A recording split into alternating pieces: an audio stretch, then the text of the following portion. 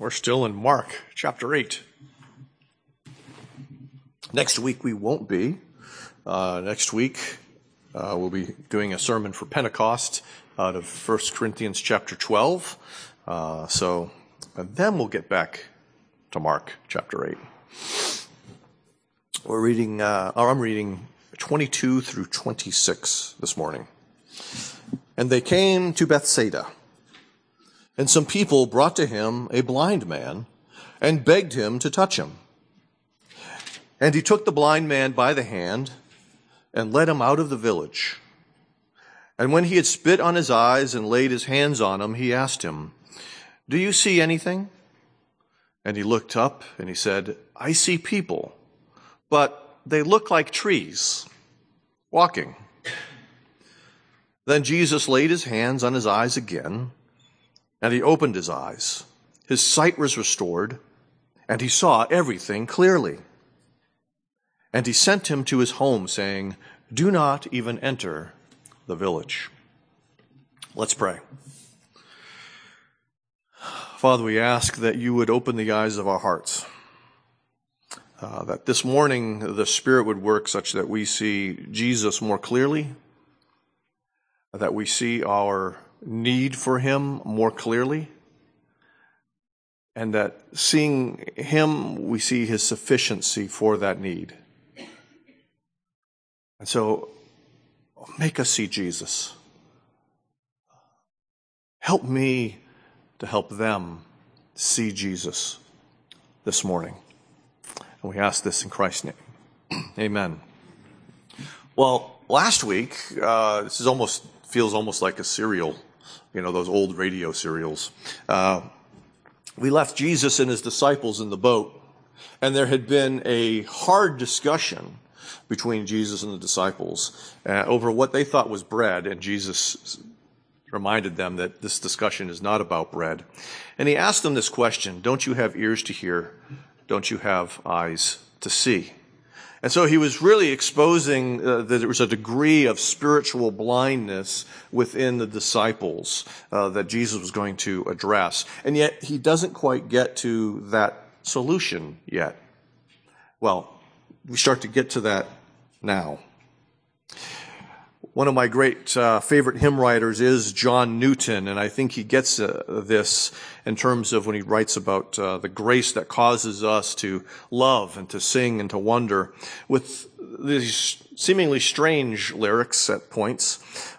Pitied us when enemies, that's Romans 5 right there.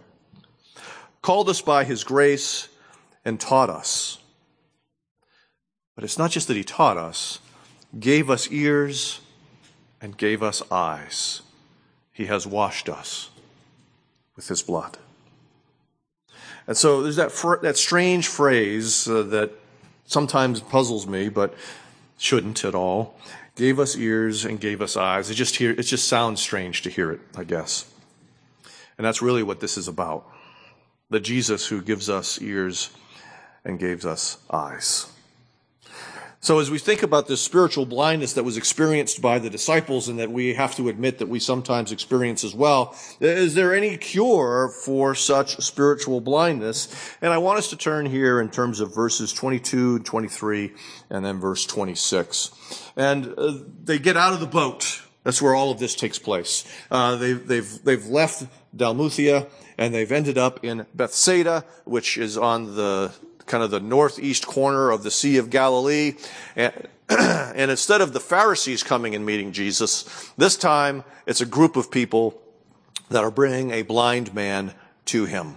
And when we think of all the things that Mark could say, it is important that he says this. He's connecting it with what just came already, and he's also going to connect it to what is about to occur. So this is not an accidental encounter. It's within the providence of God, obviously, but Mark's placement of it here, Mark's recounting of it here is significant because of what has just occurred and what is just about to occur. Now, these people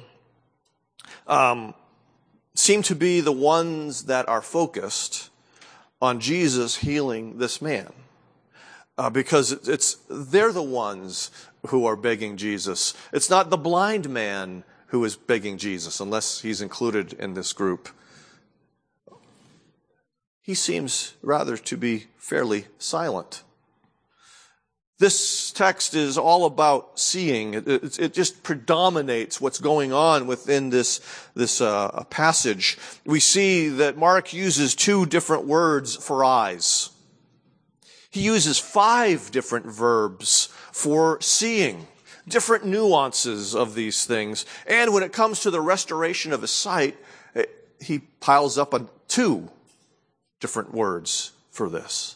And so all of these different words, he's using all of his vocabulary to try and communicate to the people about this, and he's using rich vocabulary to get this across. And this is about sight. His physical blindness here, I believe, is intended to be a metaphor for spiritual blindness. Now, I want to be very clear about this. I'm not saying this is an allegory. I'm saying this is a real man who's really blind, but it points beyond this real man and his real blindness to spiritual blindness as well. Okay? So don't think that this is simply a story meant to make you think of something else. Jesus really is interacting with this man who is blind. He takes the blind man by the hand and led him out of the village. And now that seems sort of strange to us, I think, initially, until we perhaps stop and think about it. Why wouldn't Jesus just heal him right there? Is perhaps what some of you might think, and it's part of what I would think. But I think even in this, there is an exercise of compassion. Because Jesus is guiding him. Okay, he's taking him by the hand. He's physically leading him. Okay, he's not leaving him to his own devices, but he is bringing him out of what could be an incredibly overwhelming situation. If this is the midst of the village and you have all the hustle, all the bustle, and you have a man who's blind who is probably dealing with sensory overload at that moment, and that while he cannot yet see, he can hear everything. And there's just so much going on. And so Jesus brings him out of the hustle and bustle into a quieter place to address him, just as he did with the man who was deaf. And so we see a similarity, and there's going to be a number of similarities that take place here as well. But this is similar. He's bringing him to a quieter place so that this man can hear him, and this man cannot be overwhelmed, and perhaps not as fearful and anxious about what is going to happen. And so we see Jesus exercising compassion upon this man. Jesus is not chastising this man for being blind, similar to how he dealt with the disciples in the boat. But he does address the man's lack of sight. Once again, Jesus in this particular miracle is about to use means. He's not just speaking and it's happening. Okay? Once again, we see Jesus using his hands and also, like with the deaf man, using spittle. Strange. These are the only 2 miracles that we see this happening, and yet Jesus spits into his hand and places it on the man's eyes, and we're not sure why. And why is not all that important, because I don't expect any of you to have a healing ministry where you're spitting and putting it on people's eyes, right? But it's not because something had gotten into his eyes and Jesus, like a mom, we've all had those moms, right? Some of you are those moms. The little bit of spit, clear, the thing. That's not what's going on. Okay, Jesus is not clearing out some eye crusties or anything like that. We're not sure exactly what it is. But the main point that I want us to get into our minds and get into our hearts is that Jesus is exercising his messianic role. And part of that is to open the eyes of the blind that we see repeatedly in the prophecies of Isaiah. For instance, in 35, then the eyes of the blind shall be opened, the ears of the deaf unstopped. Then shall the lame man leap like a deer, and the tongue of the mute sing for joy. And that really ought to sound familiar to you, because this is one of the passages I referred to when we looked at the man who was deaf and unable to speak. I remind you again of what God said to Moses when Moses was trying to get out of being the mediator, the redeemer of Israel. And then the Lord, by saying, I don't speak very well, the Lord said to him, who has made man's mouth? Who makes him mute or deaf or seeing or blind? Is it not I, the Lord? And so we're intended to understand a couple of things from this account. And we're intended to know that, one, Jesus is God. That he's not just a messenger of God, but he is God himself. But we're also to recognize that he is God in the flesh who has come to be the mediator of God's people, who has come to redeem them, who has come to serve as the ultimate anointed one for their salvation. He is the Messiah. We see again his pity and his power on display, utilized to perform a miracle in order to relieve the misery of another person. Earlier in this gospel, during one of the times in the boat, when Jesus has stilled the storm, the disciples asked that question, who is this? And we've been getting the repeated, steady answer about who is this. He is the Messiah, and he is the compassionate Savior or shepherd of his people. And this is another instance of that. And so when the man is able to see and see clearly, Jesus sends the man home. He tells him not to go into the village. Now, I don't think he's being absolute, like, never go into the village. But right now, go home. And I liken it to this. There's two aspects to this. And one has to do with the man, and the other has to do with Jesus. And with respect to the man, Jesus is basically, again, exercising compassion and wisdom for him. Meaning, now that he can see again, to go into the village would perhaps be, again, overwhelming to him. Some of you know my fondness for Val Kilmer movies. Now, I will confess there hasn't been a good Val Kilmer movie in a long time. But one of the movies from when he was at his peak is one with Mira Sorvino called At First Sight. And it's the story of a man who is blind, who through surgery is able to see again, and how overwhelming it was for him to see. None of us have that experience. That's outside of our realm. But imagine that for a moment. To never be able to do something, or to not have been able to do it for a long time, to be deprived of a sense, and then suddenly to have it restored. This is traumatic. And so Jesus sends him home. His first temptation might be to look and see everything he could possibly see because he's not sure how long he's going to see. But Jesus sends him home. But it's also about Jesus. And the idea that Mark continues to build about this idea of the messianic secret. That Jesus continually suppresses the desire of people to talk about him and to build his reputation up bigger, precisely because, as we saw in the earlier chapters, his mission was not simply to heal people. His mission was as a herald to the truth. He was to proclaim the gospel. And so when he's surrounded by people who incessantly want to be healed, it's harder for him to teach. And so he's, in a sense, establishing a boundary so that he can continue his teaching ministry by sending this man home instead of into the village where everyone's going to go, you can see. No one's leading you around. What happened? Who did this? And then flock to Jesus. Do you understand? So, Jesus possesses the power to heal physical blindness, is the answer to our first question.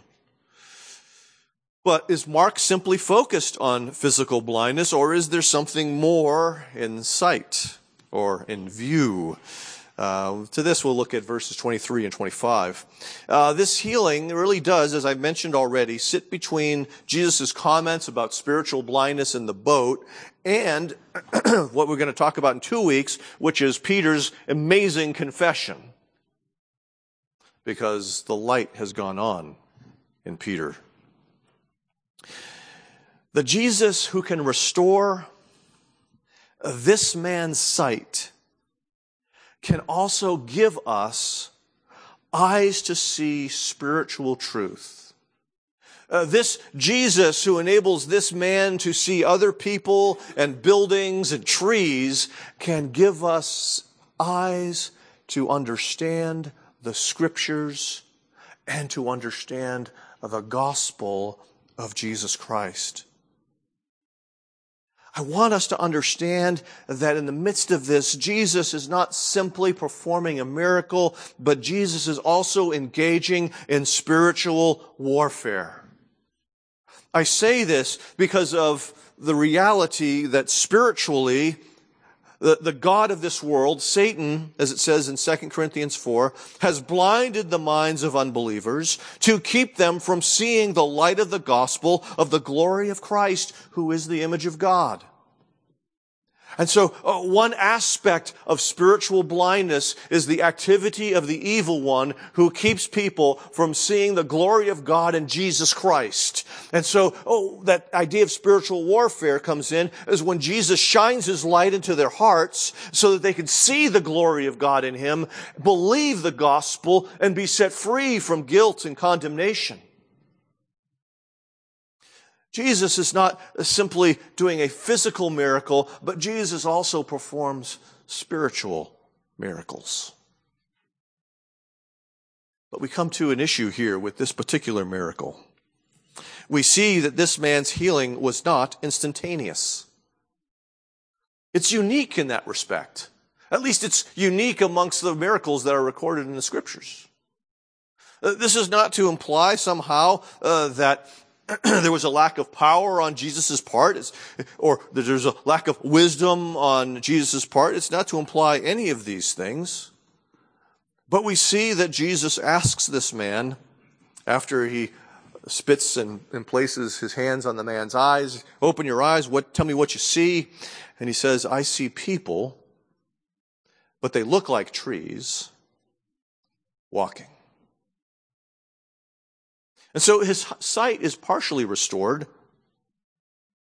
But we recognize in the midst of this that he wasn't always blind. He's not like the man in John 9, the man born blind. Because he knows what a tree looks like. He knows, what it sort of looks like for people to walk. No, he's not seeing Ents, for those of you who like the Lord of the Rings. But he doesn't see clearly yet. One of the pieces of music that I listened to years ago, it was one of these albums that was lost when I got robbed, and I never replaced it. A guy by the name of Jeff Johnson. And the piece was Monet's Failing Eyes, was the name of the song. And it taught me something about Monet that I didn't understand. And as an impressionist, his paintings in his youth were vivid and beautiful. After his second wife died, he began to experience the symptoms of cataracts. And so I think we've got this is a piece after. I should have shown it before and after, I guess. I ruined it, didn't I? But this is after he started to experience the symptoms, and this is lilies in the pond, but you'll begin to see how it's now lacking its vibrancy, its clarity. It's more confused. Because he's now not able to see the landscapes as he used to see them, and he's doing the best he can. That's this guy. He has Monet eyes. They're not quite right yet. And Jesus wasn't satisfied with this, for we see that he laid his hands on him again. And so what we find is that this is the only progressive healing that we find in Scripture. Why is that here? I mean, if Mark's whole purpose is to have these people in Rome believe in Jesus as the Messiah, why is he including a miracle that, Jesus had to do it 2 times? I think it's to convey something to his audience, not about physical healing, but again about spiritual insight, the removal of spiritual blindness. And it's this, that our spiritual blindness at times is not removed all at once. That sometimes it happens in stages. As I think of my own conversion way back in the 1980s, and it's hard for me to believe that it's been that long, I see a progression that takes place. I mean, I'm basically a evolutionist who kind of is very agnostic about whether or not there is a God, and who basically is forming my own moral statements and values. And the first thing that happened is I became a creationist. I came to the conclusion that evolution, I'm talking macro evolution, not micro evolution for our scientists who are in the audience. Okay. Evolution between species, not within a species, right? That made no sense. And that I believe now that at that point that there was a God and he created things. He created everything. But that's not enough to save me. I'm a theist. Being a theist doesn't save anybody. And so it was a few weeks later that I became a Christian, that the God that created everything, Jesus is his son, and he's the Lamb of God who takes away the sins of the world. There was a progression in how the scales were removed from my eyes. Now, let's not confuse that with regeneration. Regeneration is instantaneous. But the manifestation of that regeneration may take place in stages as we come to greater understanding of reality.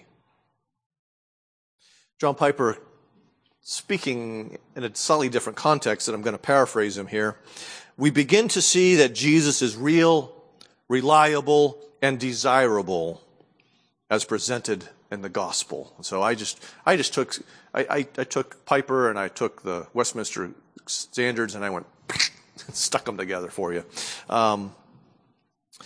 because you begin to understand more fully the Jesus that's presented in the gospel, but that Jesus also becomes desirable to you.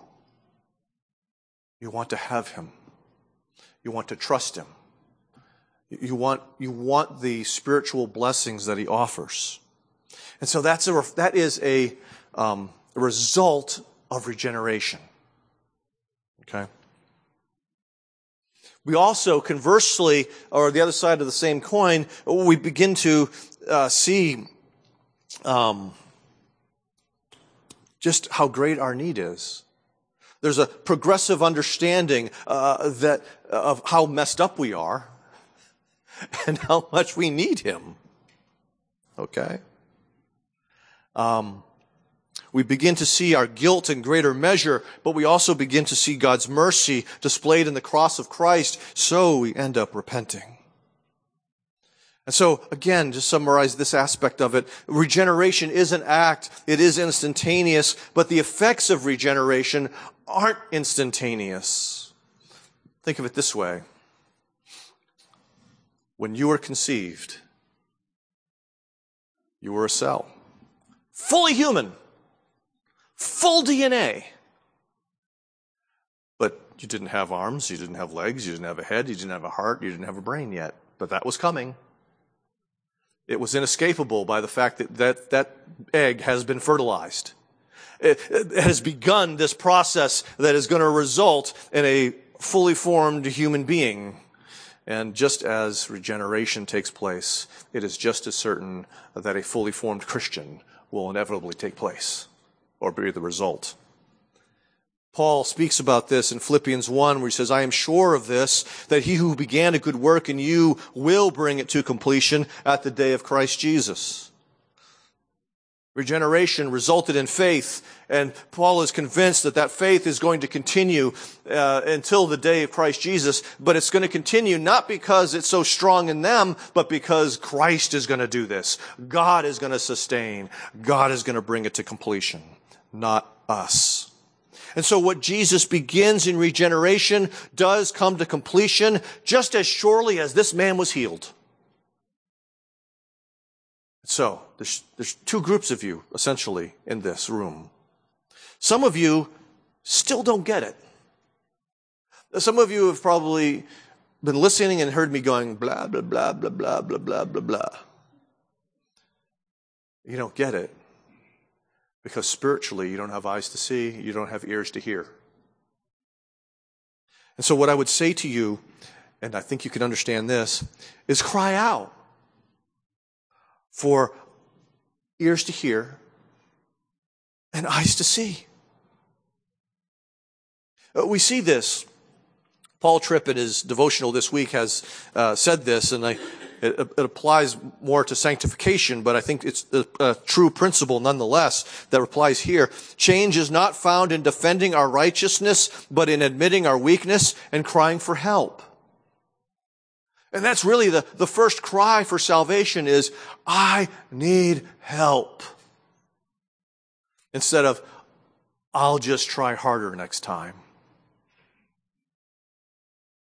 And so if you don't get it, cry out for help. Say, Jesus, I don't understand any of this stuff this guy's talking about. Help me to understand it. But perhaps you already understand it. You already trust and you already worship Jesus. Oh, what does this in a sense say to you in this moment? And that really is praise him for grace, but keep going to him to understand more. Okay, Psalm 119, which we read from earlier this morning.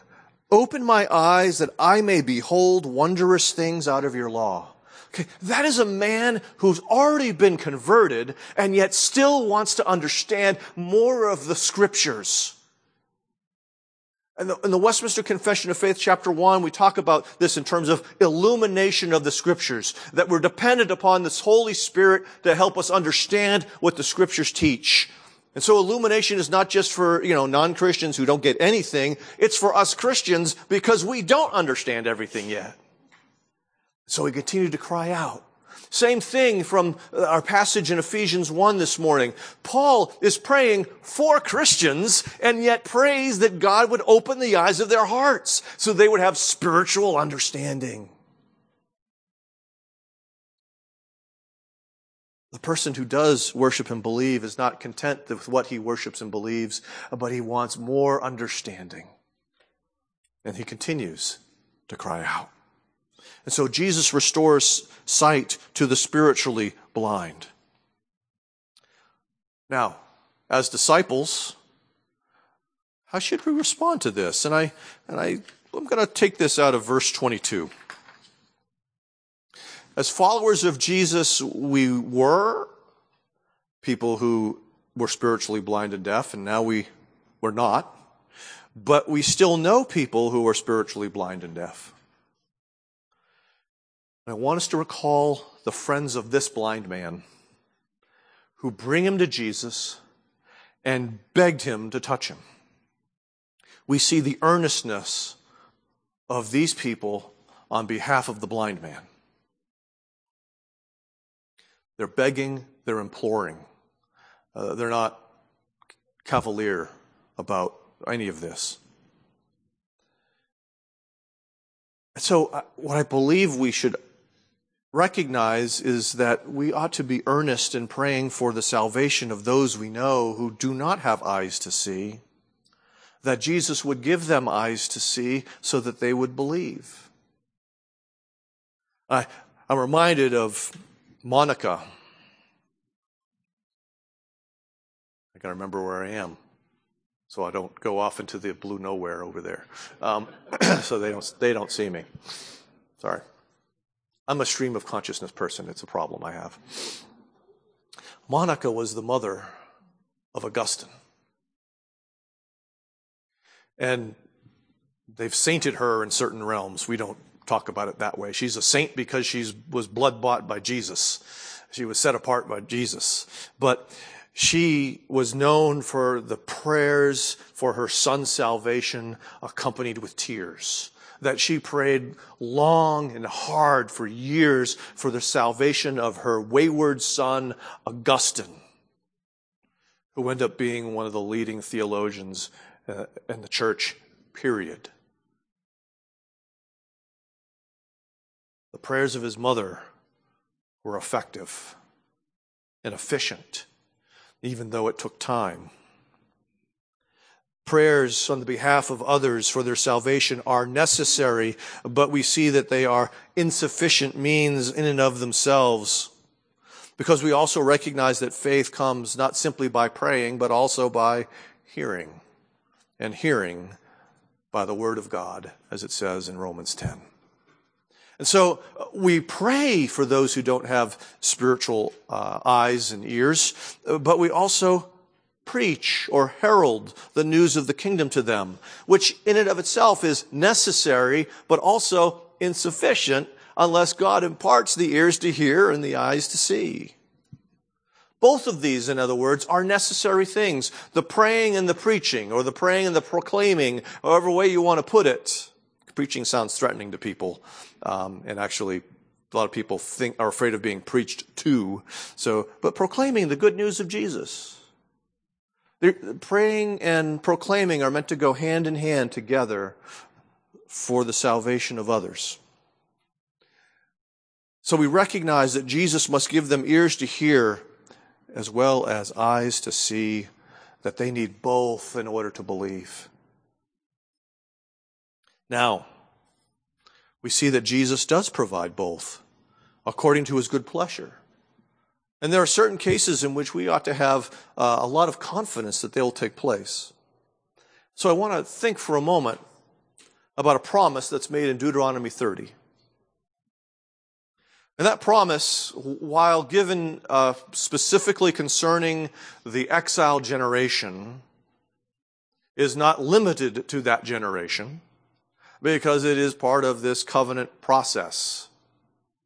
But in Deuteronomy 30, verse 6 says, "And the Lord your God will circumcise your heart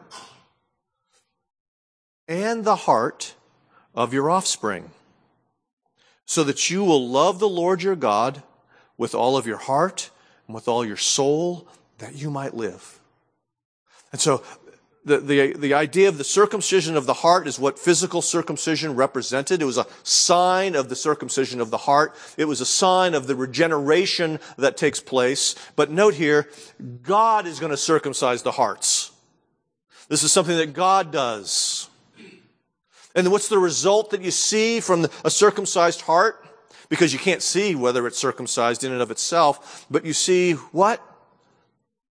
Loving the Lord their God with all of their heart and with all of their soul. The tangible fruit of spiritual regeneration, the tangible fruit of heart circumcision is the love of Christ. A consuming desire for Christ. And if we think of this promise from Deuteronomy 30, we see from 2 Corinthians 1, where Paul makes this outlandish statement, "For all the promises of God find their yes in him," meaning Jesus. "And that is why through him that we utter our amen to God for his glory." And so the promise of regeneration finds its fulfillment in Christ. He is the one who's going to grant this circumcision of the heart. He's the one who's going to give them ears to hear, eyes to see, and a heart that loves. He's going to do this. Why am I saying this? I don't want people to live in a worst-case scenario life. Okay? There's certain things about life that I can be pessimistic about. And part of that is growing up in New England. You know, I spent my whole life saying the Red Sox will find a way to lose. That was my life. Okay? Things have changed. I'm excited. It's not just from cheating. Okay? But sometimes we think that the present is the way things are always going to be. Or that the worst possible thing that could happen is what will happen. What I want you to live is not a life of the worst case scenario, but I want you to live with hope that is due to the promises of God. Now, these are not guarantees. This doesn't mean that every single child of a Christian is going to come to faith, because some of them don't. But sometimes we get stuck in the in-between times and we don't really recognize that. What do I mean? I got great news this week. It was awesome news. I've talked before about my friend. We go back to seminary and you know, I held his oldest child when she was a brand new baby on a Christmas vacation, and I vacationed with them up in the mountains of Georgia and all this stuff. This is a good friend of mine. And a few years ago, just before Easter, his daughter informed him that, well, he knew that her birthday, her 18th birthday, was on Easter Sunday. But she said, I'm done with school, I'm done with Jesus, and I'm done with you. And so her intention, which she did, acted upon, was to move out, move to another state, to live with a man who was older than her, that she had met online, and who had a criminal record. This is exactly what every parent wants to hear. My friend and his wife were devastated. And yet, they and many others kept praying. Kept praying. And there was minimal contact. Whenever she needed something she'd maybe forgotten at the house, she might, drive to where they lived and kind of come in for a very brief time to grab what she needed and go. And it seemed hopeless. It seemed like the worst case scenario. And then this week he got a phone call. She kicked out the man. She's going back to church. It's not a PCA church. That's okay. And she wants to come home, not to stay, but to say, well, I'm sorry. She's bearing fruit of repentance, which even 2 months ago would have seemed unbelievable to him and to many of us.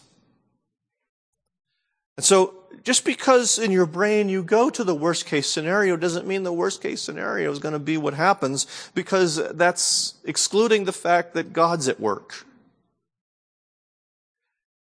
And God tends to work in ways that we don't always see and perceive until they come to a blossom. That doesn't mean that you don't hurt in the process. But what it does mean is your hurt might not last forever. And so I want to encourage you, if when you find yourself in those situations, I'm the only Christian in my extended family. I'm it, that I know of. And with my mom's death, if we actually get to have a memorial service when I go on vacation, pray that they have ears to hear and eyes to see, because my dad wants me to give the eulogy. And so I'm going to preach the gospel. And I don't know what's going to take place. my worst case scenario New England mind says it's not going to result in anything. But there's always the Jesus factor. And he might want to do great things. So, continue to pray for those people. Continue to proclaim the news to them as you have opportunity until God works in a way that you see. And so what should disciples do? They should pray to God, for eyes, for unbelievers that we love. So here we see that Jesus does not simply make salvation possible, but that Jesus actually saves sinners. Because not only does Jesus live an obedient life, die upon the cross to bear the sins of others, and rise again the third day, Jesus also gives the spiritually deaf and the spiritually blind ears to hear, eyes to see, so that they can behold the gospel, so that they believe. That they believe that he lived, that he died, and he rose again to rescue them from the wrath of God. To believe that he is the Savior from beginning to end. And so let's rejoice in the one who has given us eyes to see. Let's pray. Father, thank you for the grace that you have given those who see, who hear and understand and have believed. That is a gift from you. And so may we be humbled by that, because it's a gift none of us deserved. May we rejoice in that, because it's an amazing gift. But also help us to be diligent in praying and proclaiming to others so that they too may believe. We ask this in Christ's name. Amen.